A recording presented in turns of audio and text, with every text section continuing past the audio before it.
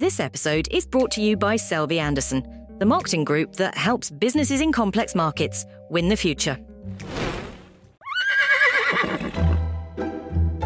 Welcome back to Unicorny, the antidote to post-rationalized business books. This is the podcast for senior executives who want to find out how other businesses are building value through marketing.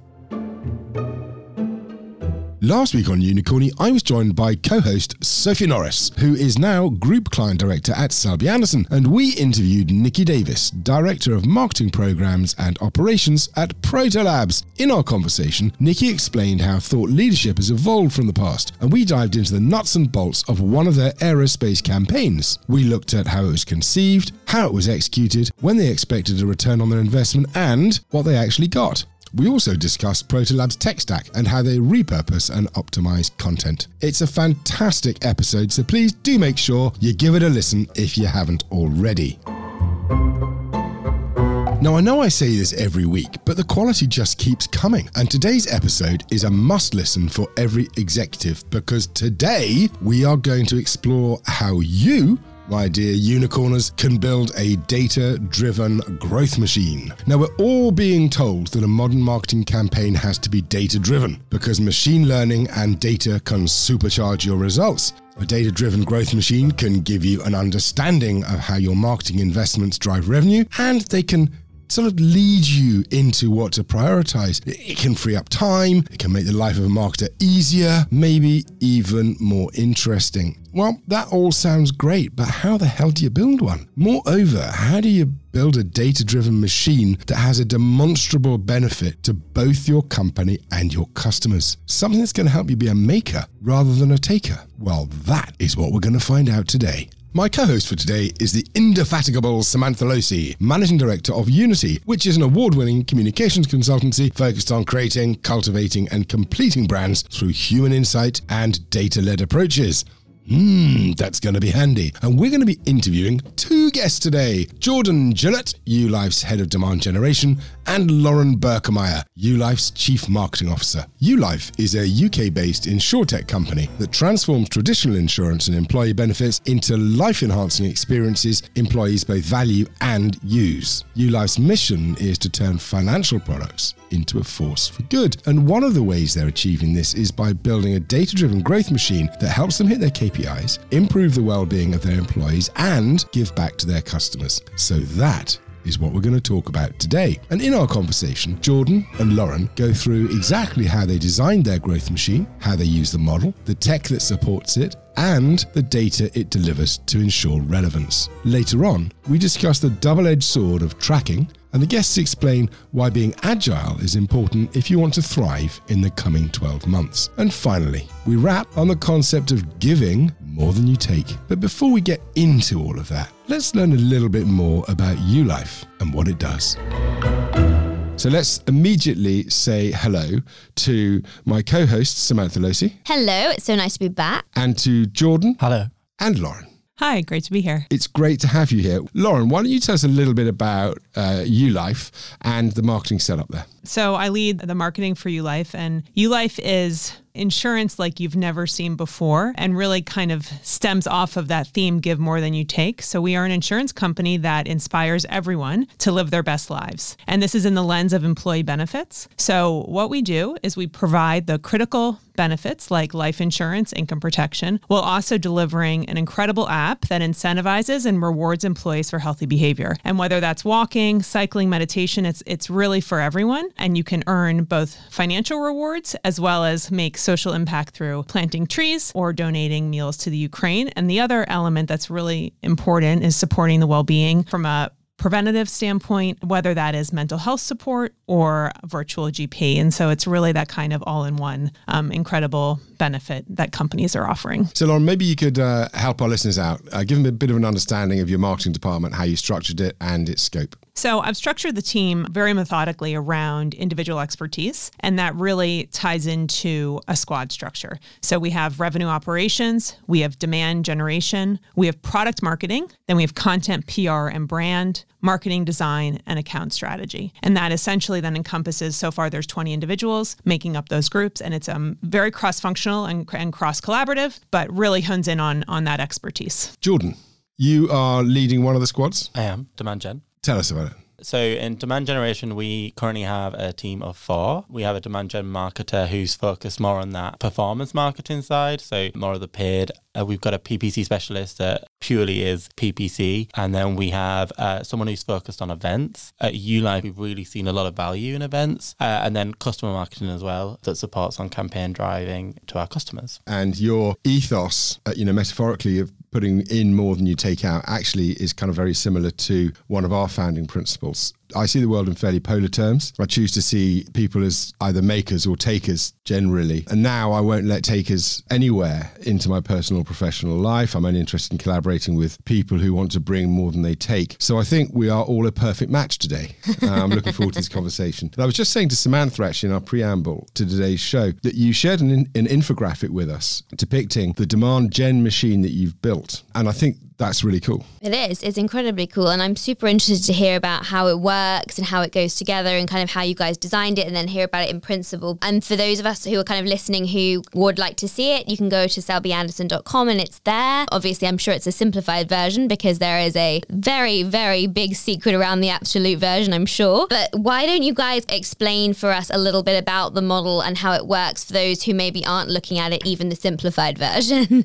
Very early on, we identified that the success and the growth of ULife was the sum of the parts. And so we define this growth machine in alignment with sales. And we even coined the term smarketing as it relates to how we're really working collectively as a team. And that success all starts with who are we speaking to and how are we targeting individuals in the most meaningful, relevant way. I would say our growth-driven machine has 3 components. There is naturally marketing, which is a lot about automation, education, influence. We have a series of tools that enables us to identify who we should be targeting from a relevant perspective. So, for example, a tool like Ocean.io, that is a tool that will look at our audience and our current customer base and identify lookalike audiences. So we essentially can then make sure that we use precision targeting and we're very relevant to the audiences that we are speaking to. A lot of the activity, and whether that is events, PR, even awards and the content we build is all very much looking at our core ideal customer profile and making sure that we really are igniting and really giving more than we take and educating those audiences. And on that, is that something that you guys refine, hone, change, regularly kind of update? I presume that when you've got such an AI-based learning machine as a marketing hub, you can really refine those profiles and kind of bring them back all the time to new behaviors, modifications, and kind of really bring everything into the funnel in a much tighter way. Yeah, that's exactly it. So we look at different data points to identify propensity. And what's interesting is that can be anything from a Glassdoor score, because as I mentioned in the beginning, we're in this employee benefits space. And so if you look at, what are employers using to attract talent, to retain talent, to really ignite the culture of their organizations, Glassdoor can be a real indication of both what businesses are doing well and then where businesses are failing and really identifying some critical challenge areas. So I think there's many different tools and many different mechanisms. We also find there's a sweet spot in terms of when a new HR leader enters a new business. They are essentially coming in, looking at the tools that they're providing employees, and essentially then identifying that actually we could be leveling up how we are supporting our teams. So it's constantly evolutionary. And I would say as our business has grown, we then use the success of other organizations we're working with to guide and use that as almost best practice. Yeah. Jordan, this must be an incredible tool to be able to work with and use. And you mentioned events and kind of how well they work for you. Do you think part of the reason that they work so well is because the way the model functions, you've been able to really hone in on having exactly the right people with exactly the right kind of dynamics at those events? Yeah, I think so. We're constantly reevaluating. Like, is this what we want to do? Is this right? And it's building this model that actually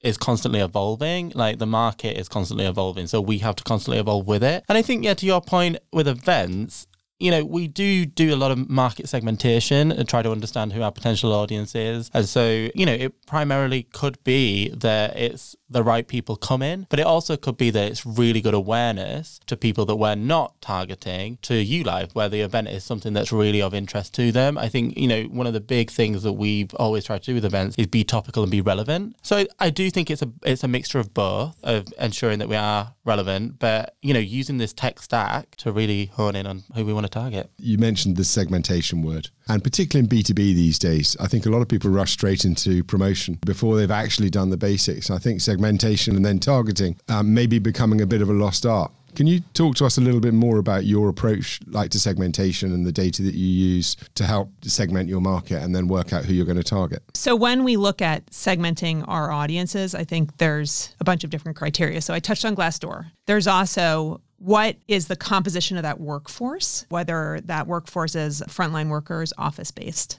Are they typically working in a warehouse, and how do you then impact and support those individuals, versus being in an office environment? We also look at very simple things like renewal dates. When I say we've worked, and now we're in scale up stage, but when you talk about you do work for a startup or a scale up, a lot of the times the question I get asked is, are you an and or an or? I would say we are playing in both spaces. So what's, really, and I think we're really proud about, is that we are targeting and segmenting audiences who have never bought insurance and protected their teams. And this is the small businesses of the UK. 85% of small businesses do not currently offer life insurance. So we have a mission to really help decrease that protection gap. The way that we talk to those audiences is a much more holistic message. They are at a less mature phase, so it depends on really the education that's required and the maturity that business is at. Now, when you are an or, I would say that's where we're the switch. So we are winning business away from what you would call the 800-pound gorillas, because we're driving and delivering more value maybe that they had seen before from a traditional insurance provider. In that case, we oftentimes get much more media into the ROI, into the proof metrics, and we also look at vertical, and we also, in many instances, need to rely on case studies and proof of concept to actually show. Before, I would say take that leap to the wild card. Now I would say we're kind of out of wild card status, but it's really about talking and identifying the criteria that really makes those audiences tick. And Jordan has done a phenomenal job in that targeting, and really not only driving that through events, but even as it relates to the thought leadership that you deliver from an ebook, it needs to be actual content that doesn't feel like advertorial, but feels like that these communities can really learn from. And we've noticed a lot that mindset plays a huge role in where they sit in the segmentation, particularly for SMEs. Where they're at the developmental stage is one thing, but also their mindset around growth. Is that something that you kind of have built into the model and have an approach around as well? Is that something that you segment by? Because I think that's quite unusual. Yeah, absolutely. With targeting, we identify the ones that are scaling and actually, have the same problems that we've had as a scale up. And we've actually run a specific campaign to these people. The messaging really was, we've been there, so we can help you scale. I recently went to Edinburgh to film a case study with one of our clients who had joined ULife with 32 employees, and we're now around 350 employees, and their uptake was still 80%, and they just embedded it into their culture and really understood what we were doing.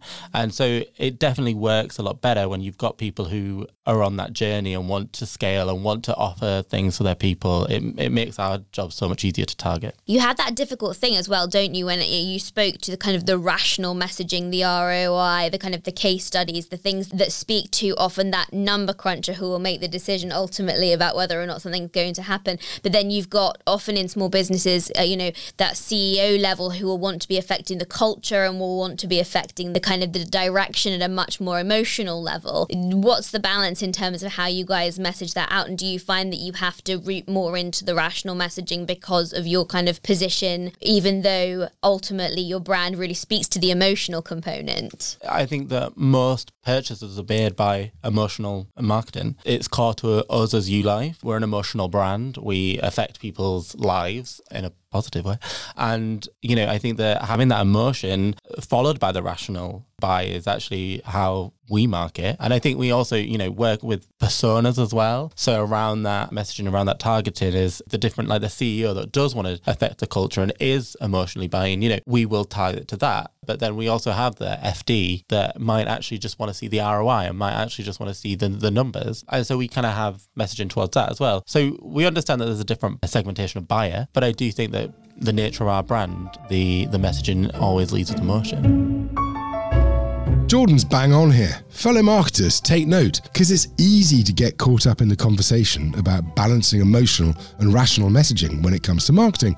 Most people assume that finding a balance is important. Not so. That just isn't the case. As Jordan just said, you need to consider what your brand actually does. You need to consider what's actually on brand, what promise your brand makes, and whether your actions are keeping that promise. YouLife's purpose speak to the emotions of their customers so they focus more on that kind of messaging. It's how they demonstrate they're keeping their brand promise. So our learning?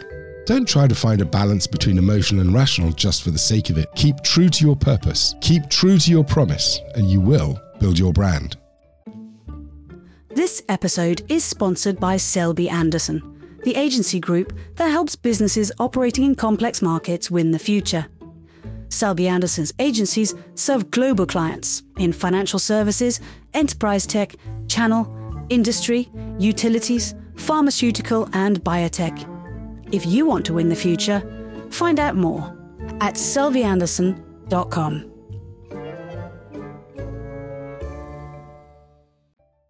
You're listening to Unicorny with Dom Hawes, powered by Selby Anderson, the marketing group that helps complex businesses win the future. Coming up, Jordan and Lauren explain how you can build your own demand generation machine. We also discuss how YouLife utilizes campaigns and how marketers can plan in times of great uncertainty. But first, Samantha has a question about how the different squads hunt, nurture, and automate work and integrate within the model they've designed. Take a listen. I noticed in the model you've got these kind of three components: hunt, nurture, automate effectively. How do the different squads, are they focused on different components of the model, or is it very integrated in terms of the way that you kind of come at utilizing the squad model that you have within the marketing team? I think we're all over the machine. I don't think that any one team or any one squad is supporting just nurture or just hunt or just automate. I think that's what the key of the model is, everybody working together to achieve the same output. So I wouldn't say, demand gen purely focuses on hunt, which is a large part of demand generation, right? But we also play into nurture and we play into automate as well. So I'd say that we're all on that journey together. And that squad model, when did you bring that in? Did you bring that in really early? Did it exist before? And what was it that made you want to kind of work with that? I presume that some of this model impacted the way that you wanted to structure the team as well. The squad structure was inspired by our Chief Technology Officer, Josh Hart, who naturally in a product organization, you build squads. And, as marketeers, marketing is very vast and there are many disciplines within marketing. Within that, how do you play to the strengths of individuals in the best way, but also deliver strong accountability? And this squad structure really, which is very much a functional structure, enables us to really provide almost like these sub-teams of accountability who really know what their North Star is, but actually cohesively work collaboratively together to achieve ultimately that growth at the end of the day. So I would say all of those individuals functionally have a role to play in this machine. Hunting is very much the discipline that is critical for our direct sales team to be successful, but I would say it's a marketing discipline as well, because if you're not proactive and you're not hunting for new leads and you're farming them in, the quality is not going to be great and you're not going to be optimizing your total addressable market. Whereas I would say the intermediary market, which is our other route to market, it's more of an education, it's more of a nurturing process. So this is where you go back to, who is your audience and how do you really create a meaningful interaction with that audience? On a broker level, intermediary level, they have not been used to change as readily as maybe an organization who, to Jordan was talking about, went from 50 to 350 and are looking at change all the time, and it's happening every day. So that's been really important to really identify one way is not better than the other, but at the end of the day, you also need to automate the system. So for us, having a very robust discipline around our CRM has been critical. We use HubSpot, and we actually have a very cohesive view of the full customer lifecycle from lead to close and to actually continuing to evolve our understanding of that customer through key metrics along the way. Tell us about how you approach hunting and particularly how targeting works for you in that. We actually are quite fortunate that we have a revenue operations team, right? And so what they've done is they've created territories, and these territories are built around the data that we've collected. Lauren sort of mentioned Glassdoor, Ocean.io, like renewal dates, etc. And then what we kind of do is build them internally into a propensity model. Like, are they likely to close with us? Are they looking for new benefits? Are they change makers? Have they changed their insurance in the last 4 years? Are people on Glassdoor talking about how good their employee benefits or how bad they are? And so then we can really identify the accounts that we want to target. In the larger ones, we can start to build out ABM. In the smaller ones, we can start to build out, one-to-many and do vertical campaigns. And so it really is quite a smart way to do that targeting, because we're not spraying and playing in every single sector. We're really trying to hone in on what is worth our effort as a business. How does the model work when you're kind of utilizing campaigns? Do you have campaigns that function across all of it? Do you do brand level campaign? How does that work? We have brand level campaigns. We want to get the message out there of what YouLife is, but then we do start to tier down. So then we have that one to few, which is more verticalized campaigns. Where do we do well? We have a lot of data on what we've already closed, who our current customers are, etc. And then, the one-to-one, which is more high value ABM, that we use that propensity model to work out who should we be targeting. I often find that in models where you've got that kind of, tier down, which is what you absolutely have to have, what can be tricky is the connective tissue between how, for example, a phenomenal ABM campaign maybe works with your PR team or works with your kind of earned, owned and content. And they can be quite siloed. I presume that what you guys have managed to do is create something that's super integrated and means that actually you are pulling all the levers at the same time, or the levers that you need to be pulling at the same time, as opposed to the kind of the classic thing with a larger organization where you might have something that activates in isolation and then you don't get all of the other kind of pieces of the puzzle coming together. Yeah, so what I've built actually is a campaign crew is what we call ourselves, and we meet every single Tuesday on a morning and we go through all the actions of what campaign we need. And that campaign crew, it has the content team, it has the design team, it has the people from demand gen, people that need to action that week, and then everyone knows what they're to do that week, what is on their to-do list, as it were. And where are they playing a part in those campaigns as well?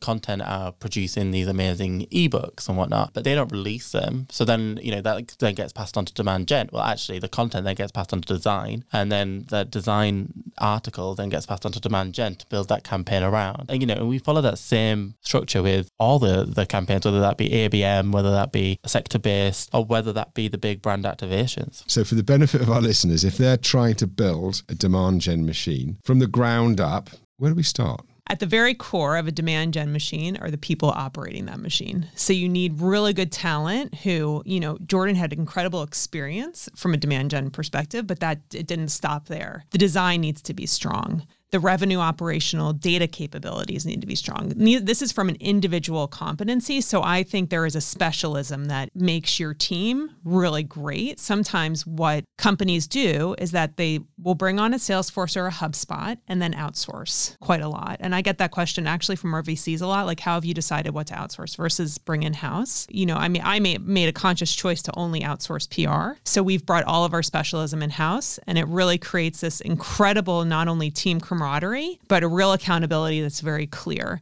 So we operate we have OKRs and we have KPIs that we're tracking towards. And I think that accountability and that trust amongst the team is so critical. But at the end of the day, you also need to have the tools that really help fuel that fire. Now, HubSpot, I would say most companies use 10% of HubSpot's capabilities, or really any CRM for that matter. Many, many tools, and this is actually called a consumption gap, where you consume something and you don't use it.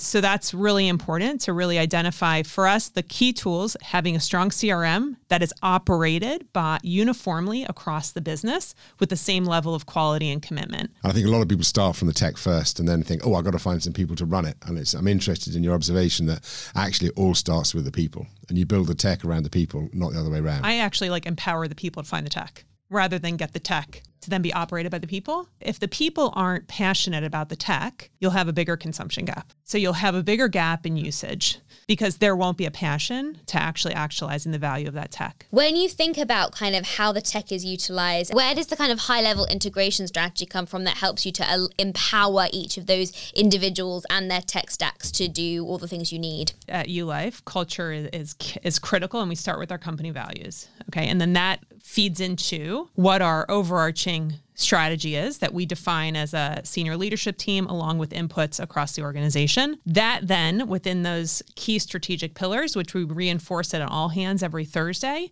marketing then has a clear role in achieving those results. So we ultimately then take those key strategic pillars and then we define our own objectives and key results relative to getting towards those goalposts. Within those, so the OKRs that we set are quarterly, and those are typically like overarching cross-collaborative OKRs. And then we have monthly KPIs that really feed into our overarching strategy as a business that we share back to the team more widely and to show that everyone's like on track with the activity and what we're delivering. The challenge always with marketing is to measure accurately at a level in terms of all the different things that you're doing. Tell me, Jordan, about some of the ways that you guys measure. Tell me about some of the things that you guys are able to track with the model that maybe other businesses aren't, and that they could look to think about measuring or think about kind of looking at how it feeds together. Ultimately, I track everything. It's one of those things, right? You know, so we track event sign up, we track clicks on ads, we track clicks on PPC, we track email open rate, you know, deliverability rate. We track every single thing. And so, you know, whatever it is, whether it's a small email that goes out, whether it's a newsletter that goes out, whether it's one of our smaller events, whether it's one of our larger events, I will always ensure that I go back and have a look at what that open rate was, for example, because there's always something that you can learn from something you've previously done. If it's in PPC, like, is that the best landing page that we've put out there?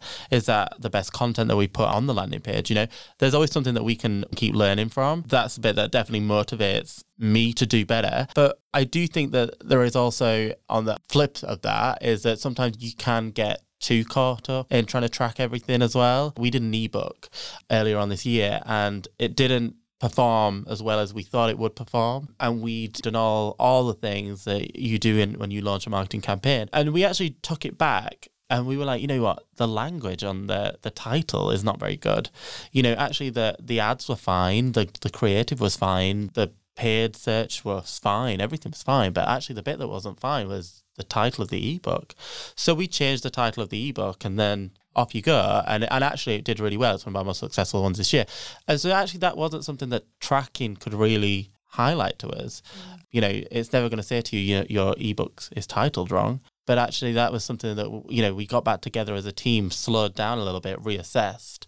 And that was actually something that, you know, we were able to do. So it's a double-edged sword when it comes to tracking. What is the one thing you couldn't live without? Easily data. And to Lauren's point earlier, this is the biggest data set I've ever worked with at a company. And I think that's so powerful.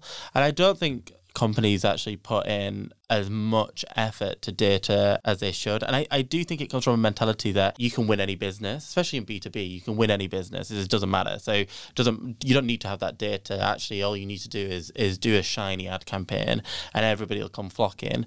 But in reality, that's not the case. Budgets are obviously about to get tighter. You know, people have different attitudes towards culture and different attitudes towards benefits and whatever else it is. But actually, when you've got that key insight, it can really support you not only to develop that lead and to generate demand around it, but it can also support the sales team then to actually close that lead as well. So I think if you marry it all up, that's the one bit I couldn't live without. Well, unicorners, there you go. You heard it here. Data. It's all about data. Thank you very much indeed for some really good insight. And I think there's loads of great learnings there. We've got to that part of the podcast now where we're going to get our crystal balls out. But I don't think I've ever known such turbulent and uncertain times. It's like, what's the point in forecasting almost at the moment? Because who knows what's going to happen in the new year. So I know what I'm asking you here is almost impossible. But what do you think marketers need to pay attention to over the next kind of 12 to 18 months, Lauren? So I go back to my like kind of media editorial lens because I spent quite a long time in the media industry, and I think we don't do enough reading on what is happening in the moment in time. I think, we built a machine that is very agile, and therefore we need to pump into that machine what is happening and really how we are connecting and resonating and igniting our audiences to really help them. I mean, we're in really challenging times right now, but what you don't want to do is create almost, you want to be authentic in terms of how you are helping support our audiences, but equally you have to really hone in on, what is happening in the world and how can we go on a journey with our customers in a meaningful way where, the trust is continuing to be built, but we can help guide. It's very important that you set up the foundation and the infrastructure to be able to be agile and fluid in the way that you work so you can respond effectively to whether that's trends, themes, challenges businesses are facing, and just read, listen to podcasts, and just really be learners of life, because that is how you can be, like, I think, a more effective marketer. Jordan, how the hell do you go around planning when the world's so uncertain? It's tough. Yeah. It's honestly the answer. I think that it's important to still keep playing in the space whilst a lot of people will dial down their budgets, and that's probably inevitable, so it's easier said than done. How do you manage this time? But I do think that there is still the need for marketing through this time. There is still the need to be connecting with prospects. People are still buying, and so it is about being smarter. And so one of the things that we've done is actually be quite targeted with our events. We've honed in more on that matchmaking events and the ones that actually we get success from, and be very fluid around that. And I think that's in part been quite helpful to our budgets when not through a difficult time. So, I think in other businesses as well, I've seen it where, December you book everything for the year. I think remaining fluid is probably going to be the key to that. We started the podcast out talking about giving more than you take. Talk to us a little bit more about the ethos for your community of giving more than you take. Yeah, I mean, for us, when we look at our community, and this is a community that is all about people, right? And this is a community that's giving more than they take every day. So for us, it's not about, YouLife has all these features and a bit of a rah-rah celebration of our amazingness, which we believe, but actually it's about, how do we inspire? How do we educate? How do we guide our partners, our customers on this journey to really help support people? And so that at the end of the day, YouLife is all about inspiring life. And how do you do that? By giving more than you take, by really giving inspiration, giving value, giving new ideas, inspiring through events that aren't about, specific functionality, but more about how you might be able to think about, like, we recently had Davina McCall talking about menopause, shine a spotlight on women's health. That is really important. The evolution of that ethos means that you build trust and that you are ultimately a brand that people want to buy from. So I think there is a patience to that, but there's also a real method in that as well. Well, thank you very much indeed. It's been a really interesting conversation. Yeah, it's been a pleasure. Thank you. Well, that's the end of today's show, and there's loads and loads to get through. So let's get started. Something that really struck me about YouLife's approach is that from a distance, this growth machine or demand generation machine, it may seem complicated or like really difficult to implement, particularly for other brands and companies who haven't made a start, but actually I don't think it is. Something Lauren said at the beginning of this chat comes back really to one of the key principles of marketing. So before they did anything, they considered who they were speaking to and how they were going to target those people. Basically, they oriented to the market and they oriented to their customer. So outlining that, it's the key piece of the jigsaw. It's the frame of reference, the basis. It's what you use to define everything else. So if you're a part of or you're leading a marketing team that's struggling to define your approach, start there. And the hard part is already done. Next up, when I asked Lauren how to build a demand generation machine, the first thing she said was, It starts with people. Although how we use tech and data, especially with AI, is definitely getting more refined, they are still just tools. They need a healthy pulse, a good head, and a human heart at the helm. And those people, by the way, they need to be talented. They need to be trained. They need to be supported and motivated if you want to get the most out of the technology you're going to ask them to use. Otherwise, however clever your strategy or however cutting edge your tech is, well, it just doesn't matter. And finally, I want to talk about the importance of giving. Lauren made a great point that giving to your customers, spotlighting issues, encouraging the well-being of people is good for your brand, but something we shouldn't forget, it's also good for your team. Throughout this episode, we've returned again and again to the importance of a motivated and talented team. If your team believes in your message and your purpose as a brand, they're going to want to come into work. They're going to give their very best to your business. So if you give more to your people, they're going to give more back to you. That's all we have time for on the show today. Big thank you to Samantha Losey for joining me as a co-host. And of course, thank you to the amazing Jordan Gillott and the fabulous Lauren Berkemeyer from ULife for being simply fabulous guests. On next week's show, I'm joined by co-host, the gargantuan-brained Adam Greener from Digital Radish. And our guest is Marketing Supremo, John Watton, VP of Marketing for VMware. And together, we're going to discuss how to scale a B2B tech business. In our conversation, John explains what you need to think about when you're building an integrated revenue generation engine. We discuss first and third-party data as a feeder for your engine. And we also talk about the importance of place in marketing and what's happening in the talent market right now. It's a great show. If you haven't already, follow this podcast and you'll hear our episodes first. Thank you for listening to today's show. Together, we're building a body of reference to make marketing work better for business. Now, it takes us 8 to 10 hours to produce each and every episode of Unicorny. Please take the time to share, rate, and review us. Help us get found and help yourself at the same time, because Unicorny is far more than a podcast. It's a community of leading marketing minds, and pretty soon we're going to be running events too. If you're interested in joining our community, please get in touch by following the Unicorny page on LinkedIn or connecting to me on LinkedIn. My name is Dom Hawes, Hawes. You've been listening to Unicorny with me, Dom Hawes, powered by Selby Anderson, the marketing group that helps complex businesses win the future. Unicorny is conceived and produced by Selby Anderson, with creative support from One Fine Play. Nicola Fairley is the executive producer, Connor Foley is the series producer, Kazra Faruzia is the superb audio engineer and editor, and the episode is recorded at terminalstudios.co.uk. Thank you for listening, and we will see you in the next one.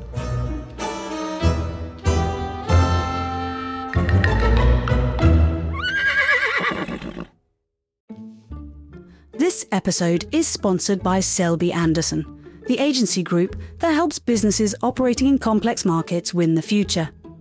Selby Anderson's agencies serve global clients in financial services, enterprise tech, channel, industry, utilities, pharmaceutical, and biotech. If you want to win the future, find out more at selvyanderson.com.